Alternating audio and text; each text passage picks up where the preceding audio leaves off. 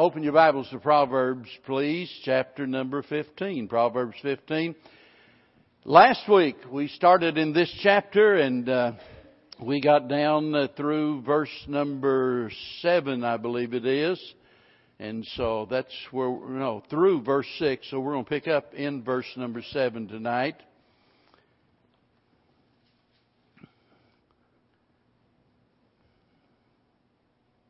Verse 7, the lips of the wise disperse knowledge, but the heart of the foolish doeth not so.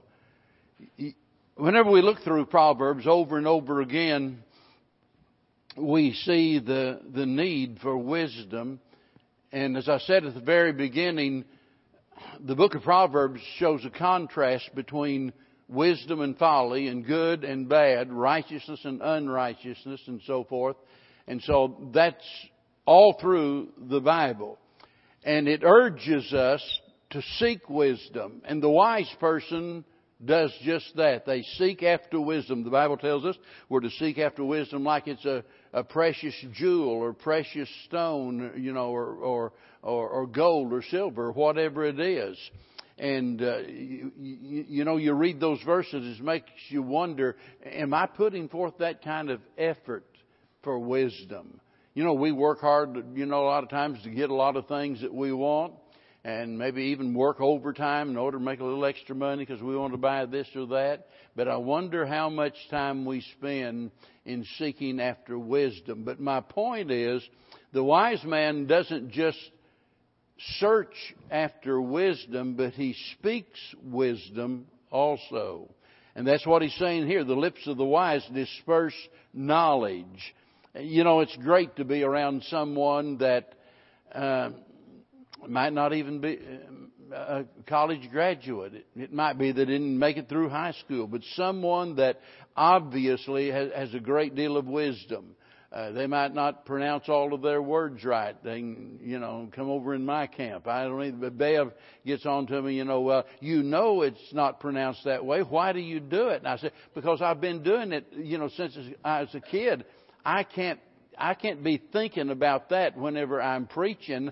It's just got to come out the way that it's been. And so what I'm saying is we look at people a lot of times and judge them, and I know folks do. They tend to judge you on whether your English is proper or not, or what Bible college did you go to? And you tell them, none, I didn't go to Bible college. Really? Well, how can you be a preacher? Well, maybe it's because I started preaching down there in an old rescue mission with a bunch of drunks and what have you, and telling them about Jesus and had that experience. There's some things you can't get in college. But I've been around a lot of preachers in my lifetime, got hundreds and hundreds of preacher friends even to this very day, and a whole bunch in heaven. But whenever I think about them, and each one, is, whenever the very mention of their name brings up certain thoughts about them. I think of some, I think, boy, that guy could, really preach. Or someone else, it might be they were just very knowledgeable of the Bible. I'm thinking of another preacher friend I had, and he'd preach the whole sermon with his eyes closed. Nearly every time he'd glance down at the Bible once in a while, and the rest of the time it was like this. And I thought, how do you communicate with anybody doing that? And I had another friend that this guy just had a sense of humor. He loved jokes. I remember preaching a revival meeting there and going in and looking in his library in the shelves, and there's joke books. I'm one after another. I've never seen so many joke books in my life. But I'm saying all that for a reason. And I could mention this fellow's name. He's dead now, but anywhere throughout Kentucky and Tennessee, and if I was to ask somebody, what did you think about old Leonard Young? They'd say, boy, that guy had more wisdom than anybody I've ever known. You see what I'm saying? You know some people like that are known for their wisdom, known for for speaking words of wisdom. It's just great to be around people that way, because you just know before the conversation's over you're going to get some kind of a golden nugget to hang on to that's going to help you through the day. Well, that's one side of the coin, but look at the other side now.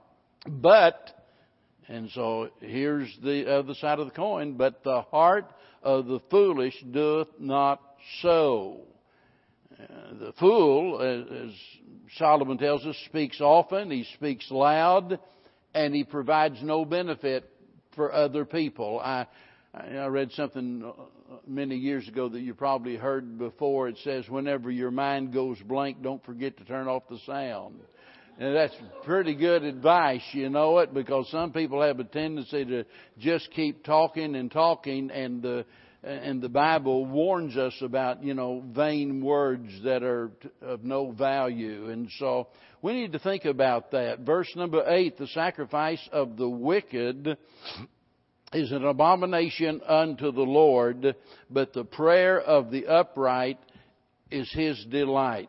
Whenever I first glance at that and the wheels start turning, I start thinking, okay, how am I going to get beyond this one verse here for the rest of the evening? Because there's just that much that could be said about it.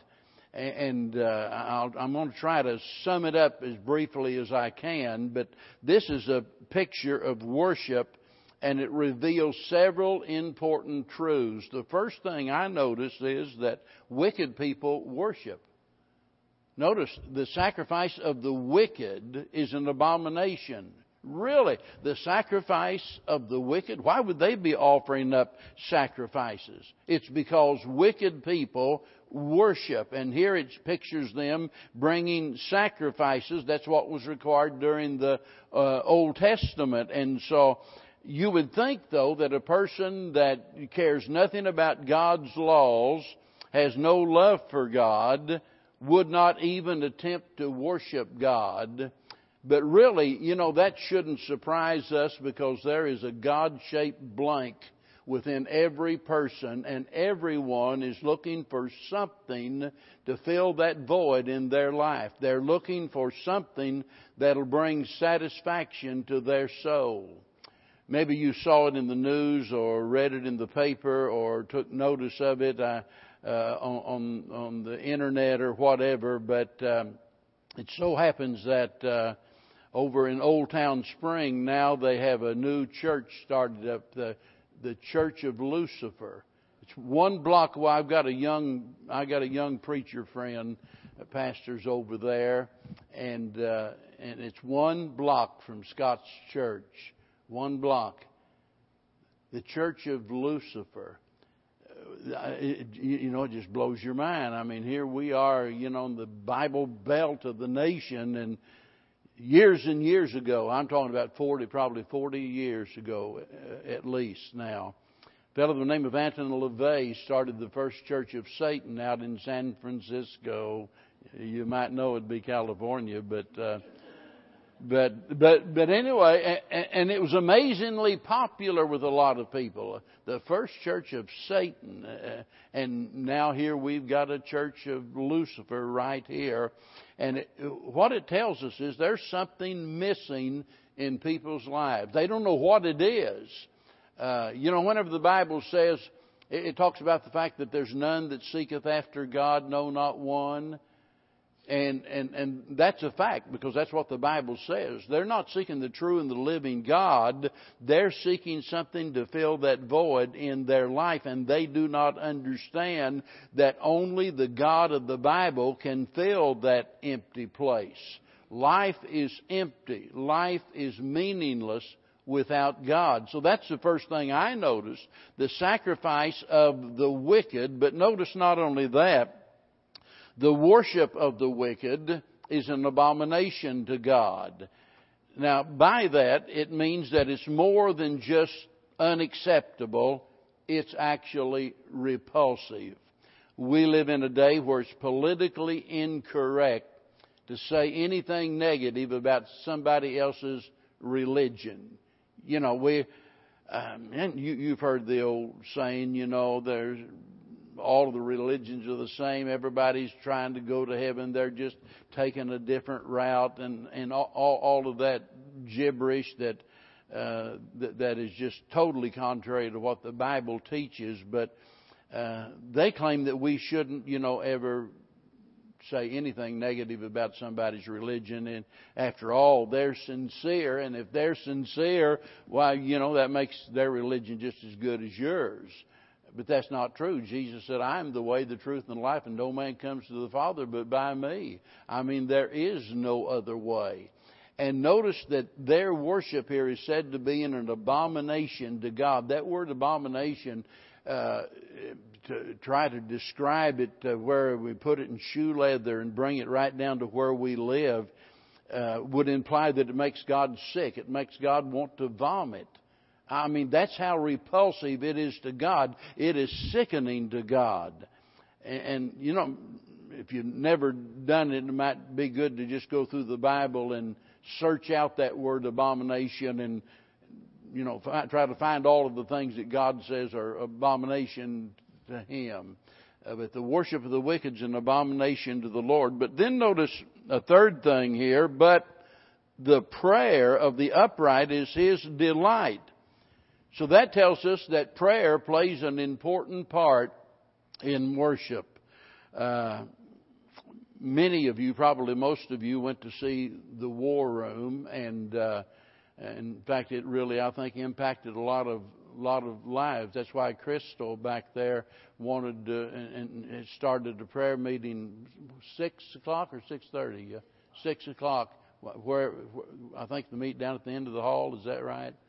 And so any of you ladies want to meet at 6 o'clock with her to pray, that'd be a good thing to do, because we all need prayer, that's for sure. But what a lot of you don't know is Brother Darren, and he's not here, I don't think. Brother Darren has rented that theater not just that week. That guy has rented. It's still going on. They don't have as many. But just this last week, he's been doing that. And if nobody else shows up, he and his family stands outside and gives tickets for that movie. And he's had probably hundreds of people. Instead of going into some old filthy movie, he said, here's a free ticket if you'll go to this one. And they do.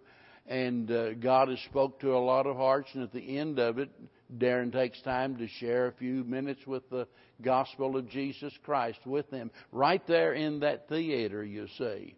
But I'm getting off track. That movie is all about the importance of prayer. We think we've got to fight every battle and win every war and answer every question. We think we've got to do this and we've got to do that. And the fact of the matter is, Jesus said, without me, you can do nothing. I mean, we're helpless without Him. So everything depends upon prayer, and prayer is an important part of our worship, and we need to keep emphasizing that. And then the fourth thing I notice here in this verse, it says the prayer of the upright is His delight. God delights in the prayer of the upright. James chapter 5 and verse number 16 says, the effectual fervent prayer of a righteous man availeth much. We talk about, that, I just want to live my life to please God. And that ought to be our attitude. I want to please the Lord. If I'm never popular, that's all right. I just want to please God. If I never get rich, that's all right. I can live without wealth. I just want to please God. That's my main goal in life. Listen, if we're being honest about that, we're going to have to pray, because prayer is something that pleases God. And you mark it down, if we're not praying, we're not pleasing God. And so that alone shows us how serious it is, without even talking about our needs and so forth and the reasons why we pray. But if we just look at that one aspect of it, that if I'm going to please God, then it behooves me to spend time in prayer. Now, verse number 9, the way of the wicked is an abomination unto the Lord. Now, we've been talking about worship here in this last verse.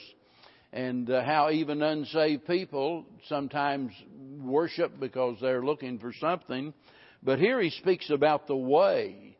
And so this would include a lot of things other than worship. It speaks about your deportment, your manner of life, and so forth. The way of the wicked is an abomination unto the Lord, but he loveth him that followeth after righteousness.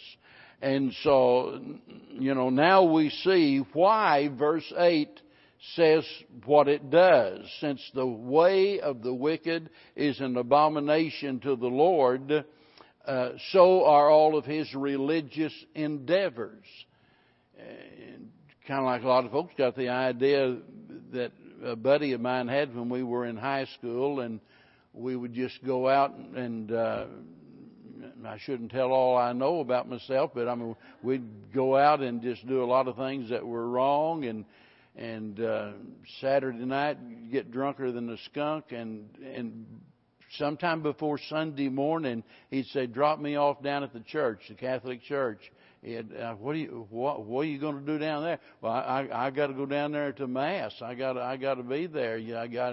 And I never did understand that. Of course, I wasn't saved, but I don't understand that even to today. But the point of the matter is, we don't make everything right by running down to the church building on Sunday, In other words, that one day of the week doesn't offset all of the bad living the other days of the week. And so for those that are wicked, he says it's an abomination. The way, their lifestyle is abomination to God, but he loveth him that followeth after righteousness. That word followeth, the Hebrew word itself, is interesting because it speaks about perseverance. It speaks about endurance. It speaks about, it's a word that would be used back in that day of a hunter in pursuit of game. And so if you was talking about, your dogs are running a deer or whatever it might be, and following hard after it and so forth, this is the idea here. And it's talking about the Lord loveth him that followeth after righteousness. Well, Jesus basically said the same thing. Blessed are they that hunger and thirst after righteousness. That ought to be something that we are pursuing in life. Now, when you think about righteousness, there is imputed righteousness. Let me explain what I mean, because the Bible says there's none righteous, no, not one. So none of us have any righteousness of our own. But when we trust Jesus Christ as our Lord and Savior, God imputes righteousness to us. That is, he considers us to be righteous. Now, we're not in a practical sense, but he considers us to be so, and that's why we are justified. Remember that word, justification? Well, that we're justified in the sight of God. That means God treats us as though we are righteous, and he does so because of the Lord Jesus Christ. So there is that imputed righteousness, but there's also the kind of righteousness that has to do with you and I living right. It's just that simple. We talk about on one hand being saved, and after we've been saved, there's another word that's sometimes used, it's sanctification. And that word sanctification is related to the word holy. It speaks about us being sanctified, purified, set apart, as it were, for God. That ought to be the goal of every single Christian, that we live and pursue righteousness in our life. Remember Matthew 6:33. There's a lot of people that are so worried about their needs being supplied. Well, I just, I'm not making as much money as I used to. I don't know how I'm going to pay my bills. I don't know. I can't buy this and I can't do that. And I just don't know how I'm going to make it. But I can tell you how to make it. Matthew 6:33 says, "Seek ye first the kingdom of God and his righteousness, and all of these things shall be added unto you." I'm so thankful that I can start to say sit here tonight and look back, and boy, I haven't done everything perfect. I've made so many mistakes that I'm ashamed of myself. But I'm glad that I can look back and say that in each instance, whenever I changed churches, went to a different church, there was never a time I ever inquired is, what does it pay? How much does it pay? I didn't want to know. I didn't care. It didn't make any difference how much it paid. That wasn't the critical issue whatsoever. And I can remember struggling a lot of times, by the way. But I needed the struggle. It was all for my good, and God knew it. He supplied everything I needed, not everything I wanted. I had a dear preacher friend. He was pastoring, in fact, in Dallas, and I was at that time up in Missouri. And he just begged me to do something, get a side job like selling insurance, or he said, do like I do. He said, I buy old houses, fix them up, rent them out. And he said, I've got several old houses now. I got a good income from that. And whenever, I get older and I retire, he said, I have some money. Well, two problems with that. Number one, I never planned on retiring, still don't. And might get fired, but I'm not going to retire. But the other problem was God called me to preach, and I need to make that my main business instead of selling insurance. And I've just believed with all of my heart that if I do what God wants me to do, God's going to take care of me. That's not. I don't say that because I'm somebody special. I'm not. That's true of all of God's kids. Every child of God can claim that promise. And so we need to follow after righteousness because so much depends upon it. And the main thing that depends on it is what? It pleases the Lord. Now, verse number 10. Correction is grievous. Boy, you can say that again. Correction is grievous. I was a kid, and Mom gave me a spanking, and I'd try to play the tough guy, and even if it hurt, I'd just grin and wouldn't let her know. But boy, when Dad got there, it was a whole different ball game then, because he made it hurt. And correction is grievous. Notice, unto him that forsaketh the way, and he that hateth reproof shall die. If we read all of the verses, and I'm not going to read them, verse 22 and verse 31, I see here I've marked that the wise have respect for instructions, but fools despise correction. In other words, it grieves them whenever somebody tries to instruct them or somebody tries to correct them. And notice it says here that their attitude is because they have forsaken the way. They forsake the way. And of course, the way is God's way. Correction is grievous. And by the way, the Bible tells us in the book of Hebrews that all of God's children are chastised. You've heard people say, well, if I was like you Baptists, if I believed once saved was always saved, I'd just sin all I want to. And I always say we do. We sin more than we want to. You say, but they don't understand it because they think, well, that means then if you're a Christian and you've got eternal security and you can't lose your salvation, that means you're getting by with your sin. Don't kid yourself. You don't get by with it. God's going to chastise His people when they sin. We never get by with it. And notice it says, he that hateth reproof shall die. I preached a sermon many years ago, and I don't remember all of the details of it, but I started out talking about the value of our trials. And the Bible says a lot about that. How we profit from our difficulties, our afflictions, the things that we don't understand. And God puts us through those things in order to purify our lives and what have you. But the title of the sermon, Don't Waste Your Sorrow. And here was the point of it. If you're a child of God and you get out of the will of God, God is going to chastise you. That word chastise doesn't have anything to do with punishment. It has to do with correction. God's not just trying to punish you. God's trying to correct you. And there's a big difference, because that means God's doing it for your own good.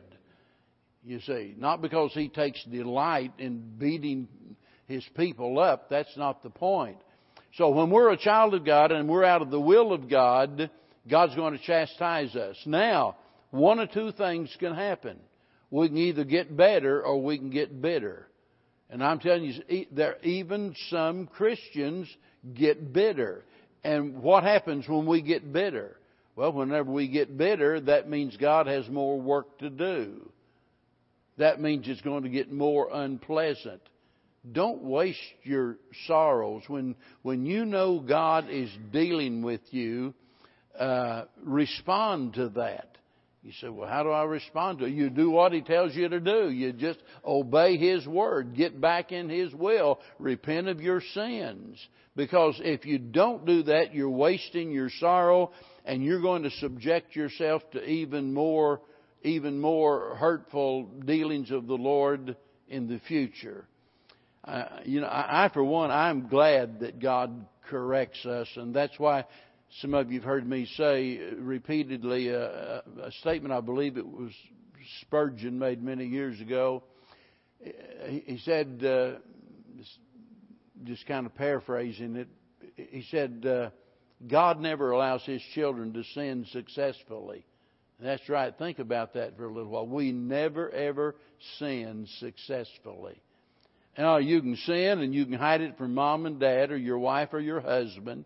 You know, you can sin and it seems like you got by with it, but you didn't. You didn't, because God is looking. And if you don't believe that, let's look at the next verse and we'll close. Hell and destruction are before the Lord. Think about that. How much more the hearts of the children of men? Now, the words here translated hell and destruction. Hell is Sheol, is speaking about the place of the departed dead, and destruction. And both of these words has to do with that mysterious world beyond the grave. And here it tells us that they are before the Lord. In verse 3, notice it says, the eyes of the Lord are in every place. And this is an illustration of it. You know, God knows and sees what's going on with those that suffer in hell. Now, here's the point now. Notice the second part of this. How much more? If God sees into hell, if He is observing what's going on there, how much more the hearts of the children of men? In other words, if He sees the secret world beyond the grave, He certainly sees within our heart. And we might deceive other people, but we sure don't deceive Him, because He knows exactly what's going on in our life. I remember several years ago now that there was a situation that happened, and I'm not going to be specific because this is streaming, and it, you know, who knows who might be listening from out of state that this would have reference to, but something happened where I was sorely mistreated. I mean, it was just a bad situation. And I really wanted to get beyond it and get over it. And it's a strange thing, you know, when you get bitterness in your heart at someone, you can move to another state, but it's still in your heart.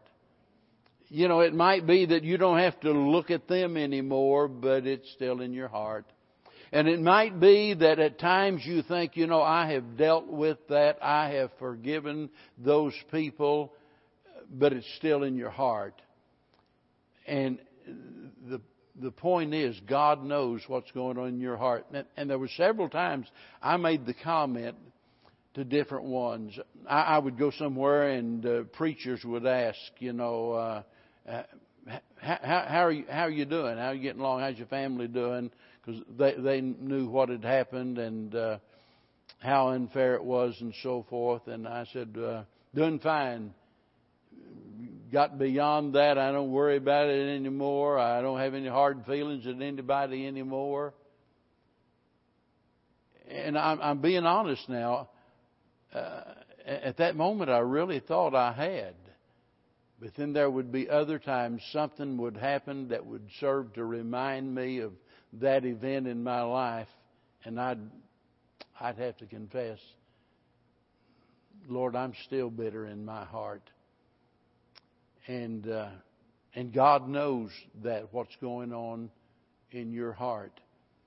I think it really hit home whenever I started getting reports. And if I sat here tonight and I told you and shared with you some of the shocking things that happened to some of those people that was involved, I'm telling you, you wouldn't hardly believe it.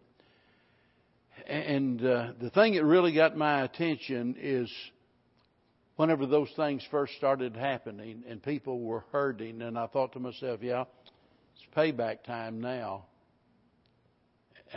And it just hit me like a ton of brick. I don't have any right to feel that way about those people. The only reason I feel that way, and it was like I was almost taking glee in the fact that they were getting hurt.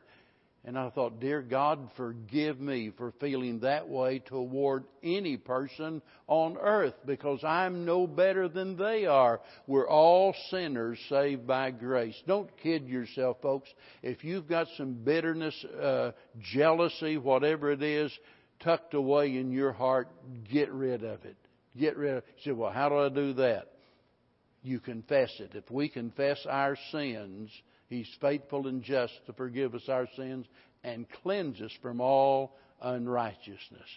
I got to quit right there, Lord willing. We'll pick up there next week, and thank you for being here tonight. And since they're coming in, we're going to have prayer, and we've got to get out of here then. So let's bow our heads together for just a moment of prayer. Brother Earl Black, would you word our prayer for us tonight, please?